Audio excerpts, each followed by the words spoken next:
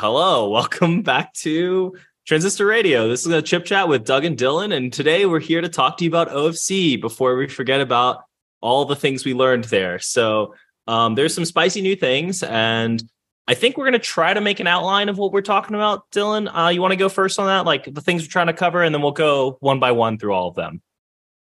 Sure. So we're going to do a little bit of a explanation of data center networking vertically, and then we can talk about two or three incrementally, really big things that were from there, right? So Google's got a custom switch, Marvell's got this DSP dilemma, and then there's the whole world of co-packaged optics and coherent optics and SerDes. Like there's a whole bunch of stuff on the investment side, but let's first take a step back and just talk about, how exactly does data center networking work, right? So you start off with a rack, right? And then the rack, you have a bunch of servers. And those servers connect to what's called a TOR, or a top of rack switch, right? So that's sort of level one of your networking, right? So each server has a networking card, and that connects to the top of the rack.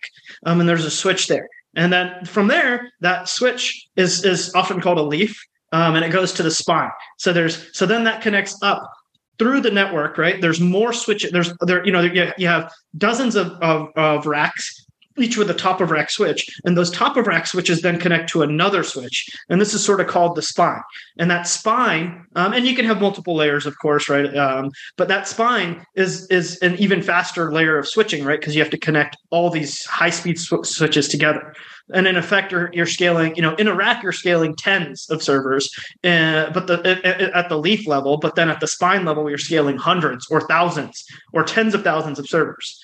And so there's different kinds of optics. There's different kinds of, you can use copper at short ranges. You can use what's called active copper or active electrical cables, for a slightly larger distance. Then there's optics, but there's multiple kinds of optics. There's multi-mode fiber, there's single mode, there's coherent optics. There's so many different kinds of optics as well. So we kind of want to outline this. Yeah, especially before we forget, because truly this is one of the most confusing things ever. Something, for example, is there's different layers of modulation, right? NRZ is non-return to zero, which is binary, 2 bits. Then there's PAM4. PAM4 is 4 bits of information. So there's 4 levels, and that's doubling the data rate. Then there's coherent, which is 16 levels, which is there's 8 QAM and 16 QAM. Man, don't worry about it. It's another doubling again. But for example, PAM4 can be done completely differently too. Yeah. And works completely differently. PAM4 can be done on copper. PAM4 can be done on fiber. Coherent cannot be done on copper. Coherent has to be done on fiber because coherent is a light base. So like PAM4, for example, this higher level of modulation, that is something that can be done electrically or optically. So all this stuff is really, really, really confusing. But at a high level, the most important part is all of these things are connecting the servers to each other. And that's important for scaling all this stuff out. And there's kind of been this ghetto Moore's law going on in networking that I think is also maybe a little important to talk about. Sorry, I'm on one today. So so Moore's law is like doubling every 2 years. It is not doubling every 2 years. So what's happening and this is actually a really interesting shift is like pre 2010, essentially 10G networking was the fastest that we are going on a transceiver level. And that was 4 lanes of 10 gigabits. What's a transceiver, Doug? Oh, great thing. Happy you asked. Okay, so there's Jesus, man, this is hard to explain. There's switches and then there's transceivers. Switches are, I'm sure you've heard of a switch, but it's obviously like switching packets between each lane to essentially like direct the traffic to where it's go. Not to be confused with routers. Routers are when it leaves the network. Switches are still within the local area network. That's like the differentiation. But so transceivers are what you plug into the switch. It's like essentially it's an Ethernet cable, but these Ethernet cables are not your daddy's Ethernet or you're not your grandpa's Ethernet cables. They're a lot faster, right? In order for, the Ethernet cables that you're maybe used to are like 10 megabytes or something, but it's 40 gigabytes and that's 4 lanes of 10 gigabytes. And that was in 2010. Okay. So then in 2014, we went out to 100, which was, and so each lane is gigabits. Oh, sorry, gigabits. Sorry. Each lane might be, each lane has what is limited by something called SerDes, which is serialized, deserialized. Essentially, think of it as, I can't even explain SerDes in a very quick. So SerDes is there's 2 ways to send data, right? You can go wide and slow, right? Like think about, train tracks. I don't know, like a semi truck. You go a lot slower, or you can say, hey, everybody hop in your little Ferrari, and everybody just drives behind each other. So and every single Ferrari has only one box in it, right? So that's like what a SerDes is. It's going way faster, but at a in a much narrower form factor. So when you're going in a chip, you want to go parallel, right? Because it's going to be lower power. But the problem is when you go parallel and slow, you can't reach as far, right? And so that's the whole beauty of SerDes, is they're capable of reaching further. And then also, when you go from the chip to the motherboard or anywhere else, right? Any transition from silicon to not silicon, or from one form factor, right, from a cable to a connector, or connector to a PCB, there have to be that many pins, right? And you can't have thousands of pins connecting, going from the CPU to one cable, right? And then a cable cannot have thousands of wires in it, right? That's not economically feasible. So instead, you do a short number of lanes, right? So as Doug was alluding to earlier, 4 by 10 gigabit, there were 4 lanes that were, each one of those was an individual SerDes, right? And driving that and it was driving at a speed of 10 gigabits per second. And so when we talk about, this ghetto Moore's law, as Doug tried to kind of excite, right? Every layer of the network is improving, right? So the optics, those are doubling, right? The switches, those are doubling. And then the SerDes, that's the sort of core of it. And they're in the switches, they're in the networking cards, so on and so forth. Those are also doubling, right? So, you go from 4 by 10 gigabits for 40 gigabits total to 4 by 20 gigabit, 25, right? And so on and so forth, right? So you double. And so, ever since the 4 by 25G generation, we've sort of hit an inflection point where we went 4 by 25, 4 by 50, 4 by 100, 4 by 8 by 100. We've sort of just rocketed forward in speeds because the SerDes have just advanced so fast. Yeah, but at the same time, the SerDes is the key limiter here. So there's like a really good chart that I think I got from Alibaba Cloud. Essentially, 10G SerDes in 2010, 25G in 2014, and then 2018 it went to 50, 2022 100, 2026. So there's a doubling every 4 years, which is obviously not Moore's law pace. Where the ghetto Moore's law comes in is because we're increasing the single lane of speed, but then we're stacking more lanes together, and that's by changing the form factor. And so what we had 4 lanes of 25, that was 100G, and then we went to 50G. Instead of doing 4 lanes by 50, which would be 200, we said, wait, we can do 8 lanes by 50, and that's 400. And so right now, what we're even talking about 16 lanes of 100G. Right, I think for some implementations, or eight lanes of 200G, and that is the 1.6T. So we get a doubling every 2 years, kind of cadence, but that's because we're increasing the lane speed, and we're increasing how many lanes that we put together. So that's it's kind of a really confusing thing, but this is a huge deal. This didn't happen before, and one of the reasons why this is happening because the data center needs so much more networking than they used to. And so we were talking about so that was just the explainer of a transceiver, right? The different generations. Oh, yeah. So a transceiver, we didn't explain what it is, right? So a transceiver plugs into the switch, or it plugs into the server, right? So it connects to the networking card, or it connects to the switch. And if you can go electrical, then that's fine. It's just a piece of copper connecting the 2 servers together. But as you expand the range, right, your SerDes cannot go so far, right? They cannot drive that chip so far forward, or the signal so far without degrading the signal, and you losing, getting errors because you can't read it properly, so on and so forth. So instead, you put in a transceiver, and that transceiver, either you can plug in direct attach copper cables, or you can go to optics, right? And now you go over the optical realm, right? Fiber optics, and so this transceiver is converting that electrical signal to an optical signal, sending it over fiber, and then it's going to the destination. And this is, it is higher power, it is higher cost, but it's also the only way you can get to a certain reach. And there's always a battle of like, hey, how far can I go with my SerDes? Hey, how far can I go with my optics? How cheap can I make my optics? What am I giving up for those optics? Or hey, how fast can I go with my optics? But what am I giving up either on speed or cost? Right? Because it's a multidimensional problem. And so this is where you start having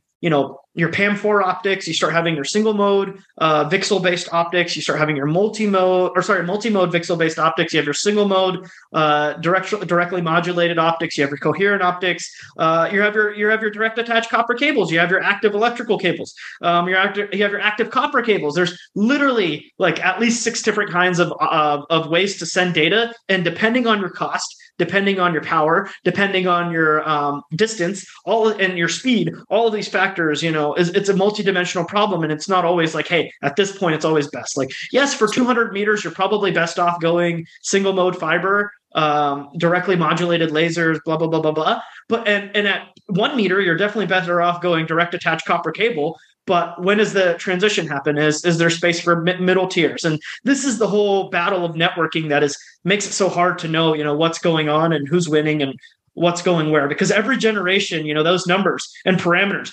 the line in the sand between each technology type is changing. Yes. Yeah. And not only that, something I also wanted to highlight here as kind of a segue into our next topic is the DSP. So a digital signal processor, like more semiconductor traditional. I'm sure you guys know what that is. Like, so one of the big changes that moved us from 10G to 400G optics in 8 years or something like that was that we started to add a DSP to the transceiver. So that helped us correct some of the error rates. Because one of the problems with this is like, okay, well, you can make the data speed go faster, but what happens is you add noise. And that noise is one of the biggest problems in this, in all of networking, right? Like more noise equals not signals. You're literally trying to find the signal in the noise. So the DSP, the insertion of DSP was a huge benefit in order for us to scale to faster and faster rates and able to do it easily with importantly interoperability. And that's also something I want to talk about really quick before we go with Marvell. Is another big thing that was really important to make this all happen was like the Open Compute or I think it's the Open Networking Forum or whatever. What essentially there's a giant standard that all the OEMs comply with, and that's really important to make the Ethernet networking dream possible because customers and vendors don't like. Let's roll this back to the Cisco days. Once upon a time, Cisco ruled everything, and they had all steps of the stack, and you could only use Cisco routers with Cisco switches, and that really sucked for the customer. And especially now, these customers have so much market power; they have more market power over any individual OEM. What they're asking from the customers or from the OEMs is like, hey, we want to make sure all your different parts all work together out of the box. You could take a Juniper pluggable and put it into an Arista switch, and then the Arista switch can have an Infinera pluggable out, and the Infinera plugs into like a Broadcom, so that all the OEMs work together, even though they're all made by different parts, and each of the different components can be different. So the DSP insertion was a big change that happened over the last 5 years, and that actually what a DSP does, by the way, is it's a SerDes. On one end, it converts it from that serial, right, analog communications, it converts it to digital. It does some correcting of the data, and then it sends it back out in a serial manner again, right? So it's basically just like taking the signal, fixing it, and sending it back out in the most simplistic way. And so that's why, right? Because if you had to go all the way from the switch all the way to the optics without any DSP in the middle, then your signal degrades. But now that you've added this middle step in the road, it makes it much easier for you to jump speeds. And so that was the big significance of the DSP. And the winner there, right, was a company called Inphi. They're the ones who sort of pioneered a lot of this, or at least productized it, and did it successfully. And they beat Broadcom to the punch, and they beat so many others. And they got bought by Marvell. One of Doug's best pieces that he's ever done is he talked all about Inphi and why it was the best investment case ever. And then like 3 weeks later, Marvell buys them, and he's like, it was literally like 8 days or something. Like it's under double digit days. And I'm like, oh my God, I literally wrote this giant transceiver primer, and I was like, I don't have any content for like the next month. Like I had like a quarter's worth of content just diving into Inphi over and over and over. But yeah, the DSP was huge. And something we talked about earlier about the different modulation types, right? NRZ, PAM4, coherent, that was very enabled by the DSP because each of those higher levels of modulation has higher levels of data throughput, but has meaningfully more noise. And the DSP was a huge enabler to make that possible as well. So yeah, Inphi, this company that was super, beat Broadcom to the punch, kind of like the king underdog, if that makes sense. Really like rode the generation, had the DSP, had this whole like giant ecosystem change.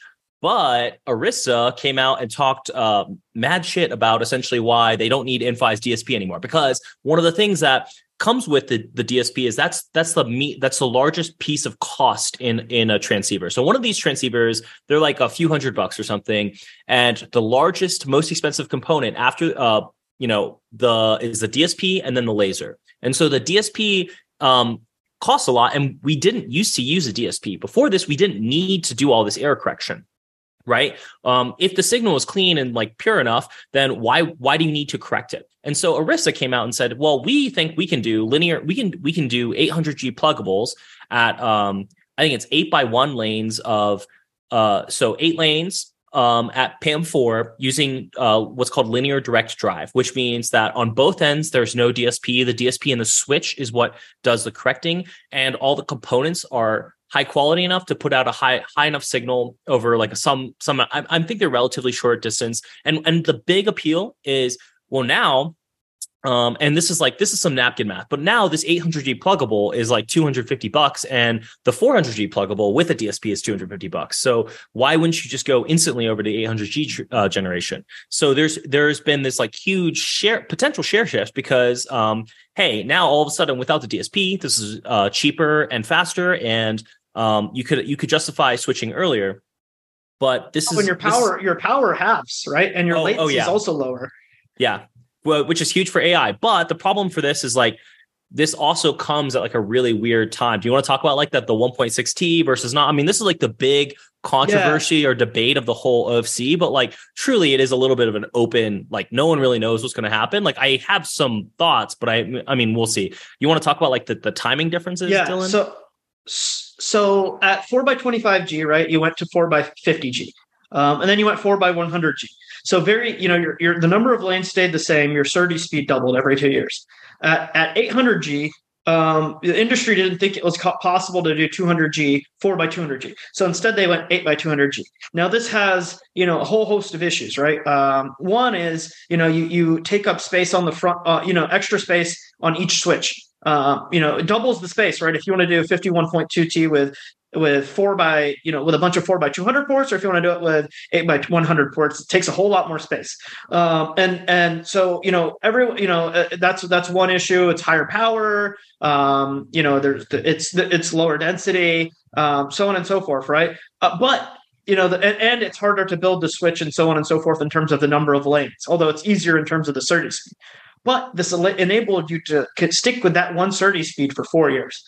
Right. Tomahawk 3, I think, is their 25.6T generation. 4 is their 51.2 generation, might be 5. They which is Broadcom's switch, right? They own the switch market. They decided, hey, if they doubled the speed of their switch gen on gen, but they did it with twice as many lanes. So that meant they needed to have twice as many SerDes lanes. But because they had another 2 years to work on the SerDes, they got so much better at them, right? And so this is what's created this whole generation of, hey, can we do linear drive? Now, on the other side of the fence, right? Well, we can't go to 16x100. That's just going to cost way too much, right? And some companies think that you have to go to 16x100, but both Broadcom and Marvell and NVIDIA, all three of the biggest networking players, all think you can go 8x200. Right, to get to 1.6T, which is the next generation after 800G, which is the one we're starting to ramp right now, right? So the three biggest networking companies think 1.6T is 8x200G, and therefore, right, it's pretty much going to be 8x200G. It's better on a cost basis, it's better on power, so on and so forth. And so last year, this was more of a debate. Everyone had put their line in the sand. A lot of people were arguing 16x100. And so the question is, right, if you're Broadcom, right, or if you're NVIDIA, or if you're saying, hey, we've had another 2 years to work on our SerDes, that optical module, we don't need a DSP in it because our SerDes is so good. We can just get a good signal to the optics right away. We don't need something in the middle to correct it. And that middle piece being Marvell's chip, right? Marvell's DSP or Inphi's DSP, right? And so for one generation, it looks like, hey, maybe we could go to linear drive. But then the question is, when we go to 8x200G, can you stick with it, right? Because now you're going back to a new generation of SerDes. So this is a whole, debate is, can you do linear drive at 200G? NVIDIA thinks you can, right? Broadcom was kind of quiet on it. Arista was pretty quiet on it. They're both talking about how this generation, 8x100G, you can definitely do it. But NVIDIA thinks you can do 8x200G without a DSP, but that's because they're kind of a specialized use case where their chips are only talking to their chips, so it's not really like that important or as important, and it's a vertical stack and so on and so forth. Well, because like essentially one of the things that was like, it's like, well, this doesn't really work in anything but a super homogeneous environment, and well, NVIDIA is like, buddy, we got the most homogeneous environment ever. Like, you ever heard of NVLink? Like these super pods are essentially only going to, like, they're going to be able to do that with the least error correction. It isn't going to be super far away. Like, they're not going to be really shooting for mid reach or like a kilometer. Like, it's like all these things just don't really matter. So NVIDIA gets to like really decide their hyper niche use case. And I mean, NVIDIA gets to decide everything that matters and touches their GPU. So they can have this entire stack that's custom to them and it's completely single source. And so, yeah, there isn't that issue where as like all the like the more general cloud service provider pluggables,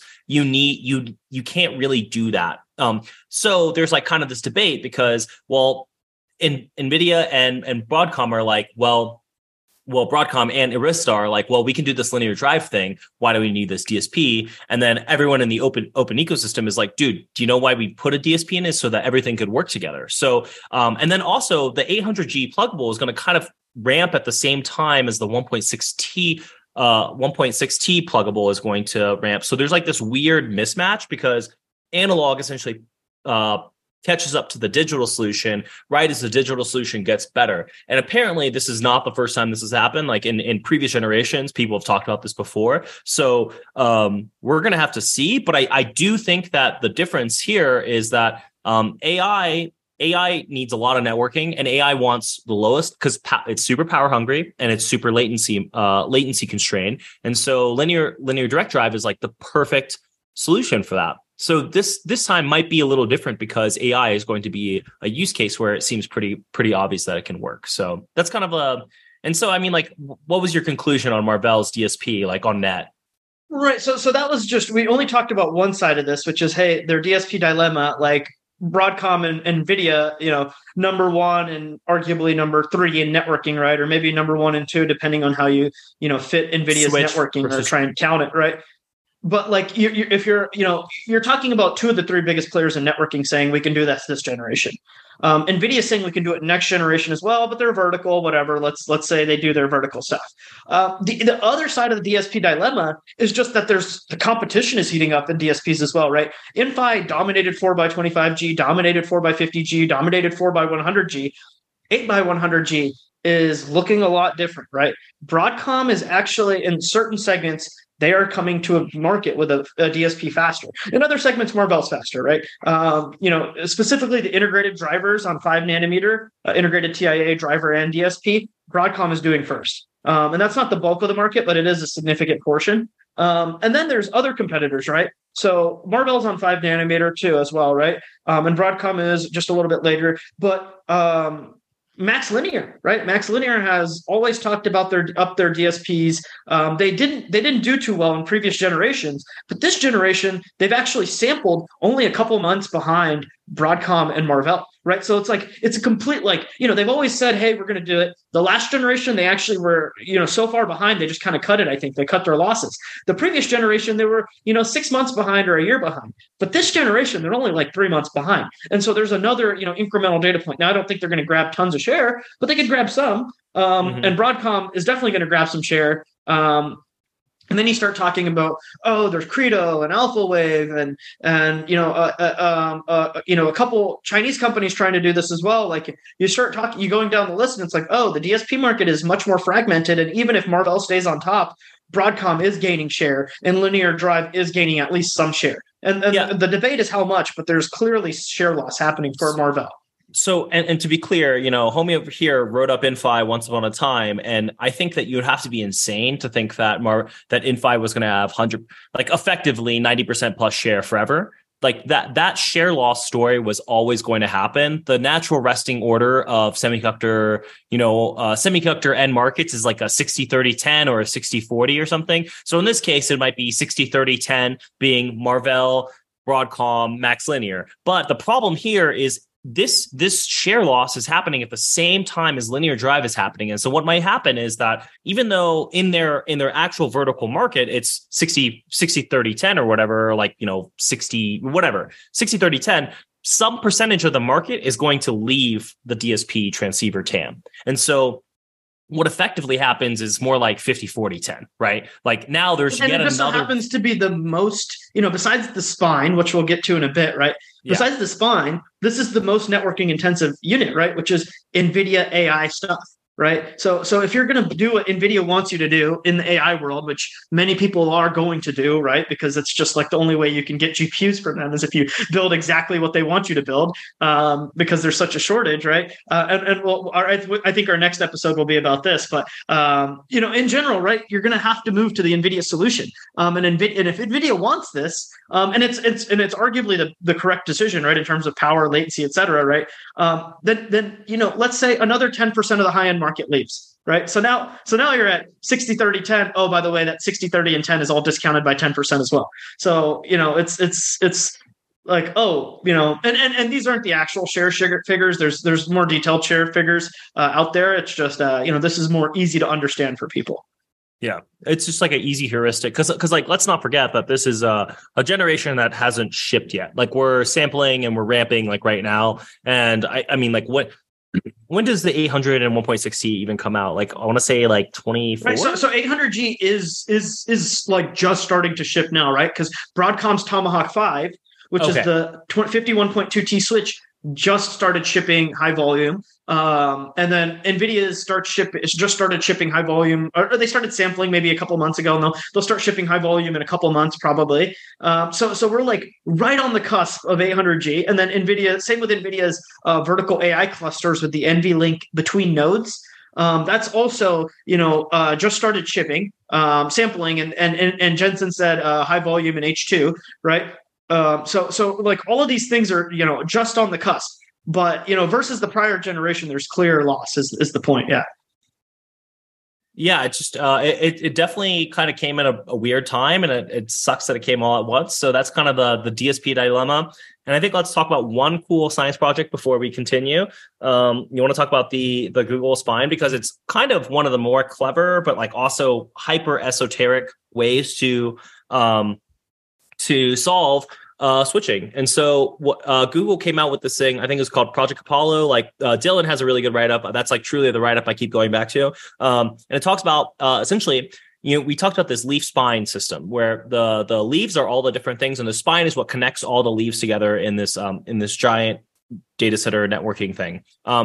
So one of the problems is that you're always like, when you upgrade each of the leaves, you have to also upgrade the spine in order to keep, like, the spine has to keep up with the leaves. You can't just, like, what happens is you have to upgrade the whole thing all at once, or keep the spine at the fastest level, or you do it piecemeal. But like if you do it piecemeal, there's compatibility issues. It just becomes a total mess. So Google said, let's just throw all that away. We're actually going to make a MEMS mirror array as a switch. So instead of the switches that you all know and love, or maybe know and hate from Broadcom, at the core of their spine are these like 256 by 256 mirrors, and they're moved by MEMS. And so they're like super precise, and they're not as fast as like a typical electrical switch.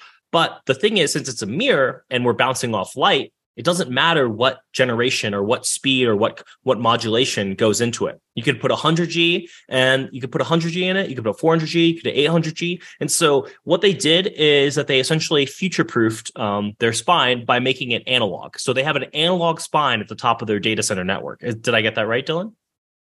Yeah, pretty much. And to be clear, I didn't write it. George wrote it. He's another member of Semi Analysis, and he was at OFC with us. But so George wrote it, but I attended the presentations, and obviously I edited his work. Basically, instead of switching it, right, instead of going from, if you think about the path of a packet, right, once it reaches the leaf, right, it goes into the switch. right? It comes out of the switch electrical, it goes into the DSP, and it gets converted back to digital, then it gets converted back to analog, then it goes into the optics, right? And it gets converted to optical. And then it goes across a fiber to the spine. And then in the spine, it gets converted out of optics into serial. It goes into the DSP, gets converted to digital, gets converted back to serial, then it goes to the switch. Right. And the switch brings it into the switch, converts it to digital, does its packet processing, and then converts it back to serial and sends it out. And then you go all the way back through that entire chain to get to a leaf. Right. That is so many changes of format, so much power loss, so much cost, so much heat. And as Doug said, right, you have all this CapEx every time you do a new generation. So instead, you're literally just saying, because you're Google, you know exactly where all the data center traffic wants to go at any moment's notice. And they've had to do a lot of software work to get this to work. They're basically just saying, yeah, screw this. We're just going to bounce a mirror. We're going to rotate this tiny mirror and we're going to bounce it in the correct direction. And we don't need to go through all of these steps. Like, it's just crazy, but it's so cool. But, and it's only possible because Google is like the master of their data center. And it's like, no one else can even think about doing this unless they have as much control as Google, which is like 4 companies in the world. Which again, and Google's been working on this since 2015 or 2014. Yeah. So it's like, and they've implemented this in every single one of their data centers pretty much. Like, I think they showed a traffic stat, and it's like 98% of their traffic goes through these switches now. Just like, what? And you didn't tell anyone until this year. Yeah. So what's really weird about this whole thing is, Google is in many ways a pioneer in data centers. Like, I think I read this book about like data center topology or whatever. And like Google was like, putting out record industry breaking PUEs back in like 2011. Essentially, they're the first person to actually, Doug? Oh, that's a good power something efficient power user. Well, essentially it's the ratio of, energy going to the servers versus everything else. And so, I need to look that up. But and Doug's got a great article on this, by the way. Yeah. Power. Yeah. We're going to push each other's articles. So power usage effectiveness. And so, they put out this crazy stat, like in 2011, before we even thought about power usage in the data center. So they've already been doing this custom since the beginning. They've been doing it before anyone else has even thought about it. And so this is the reason why Google gets to do one of the weirdest science projects ever. And what's really interesting is by doing this, I feel like it's kind of a snub to the entire open ecosystem of networking because it's obviously proprietary. And but obviously it's forward integrating because it's analog. And so I just think it's just one of the weirdest little things ever.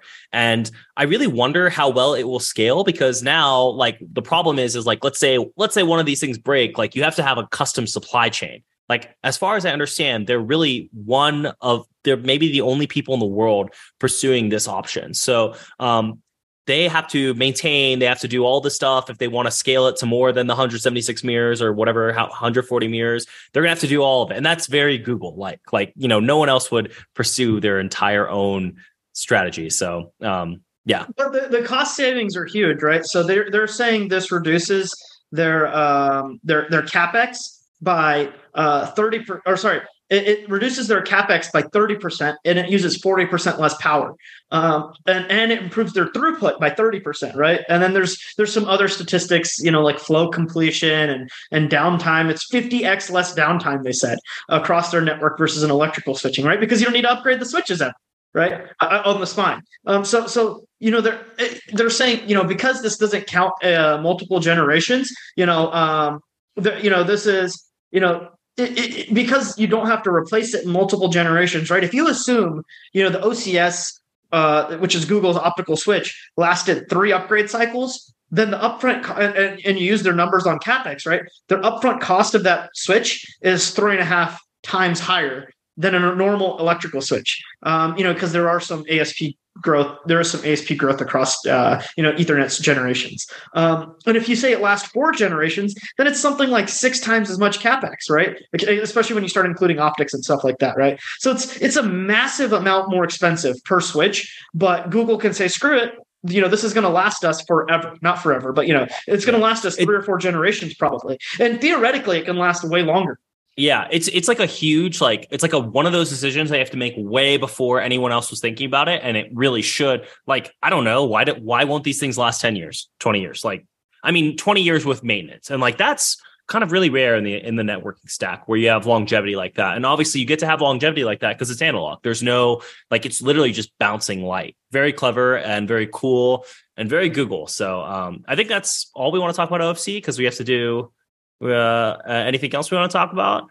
Anything cool? No, I think that's a good wrap up of OFC, and hopefully you enjoyed our rambling and definitely some of the oversimplification of the networking stack, which hopefully no network engineers are listening to this and agreeing like, oh, we're doing our best. You mischaracterized coherent optics. I'm gonna kill you. Yeah, we're doing our best. Like, we truly understand that this was a terrible job, like of explaining it, but it's our best effort. So anyways, I think that's it for today. Best effort? Come on. I think our best effort is coming. It's coming. Okay, yeah, my best effort is coming, hopefully in a post in a second here. But this was really helpful. I mean, some people like to listen over audio. So I think that's all we're going to talk about today. Thanks for listening, and till next time. Thanks for listening. This is Doug from Fabricated Knowledge. This is Dylan. This is Dylan from Semi Analysis. Thanks for joining us on Transistor Radio, where we talk about chips. The Chip Chat.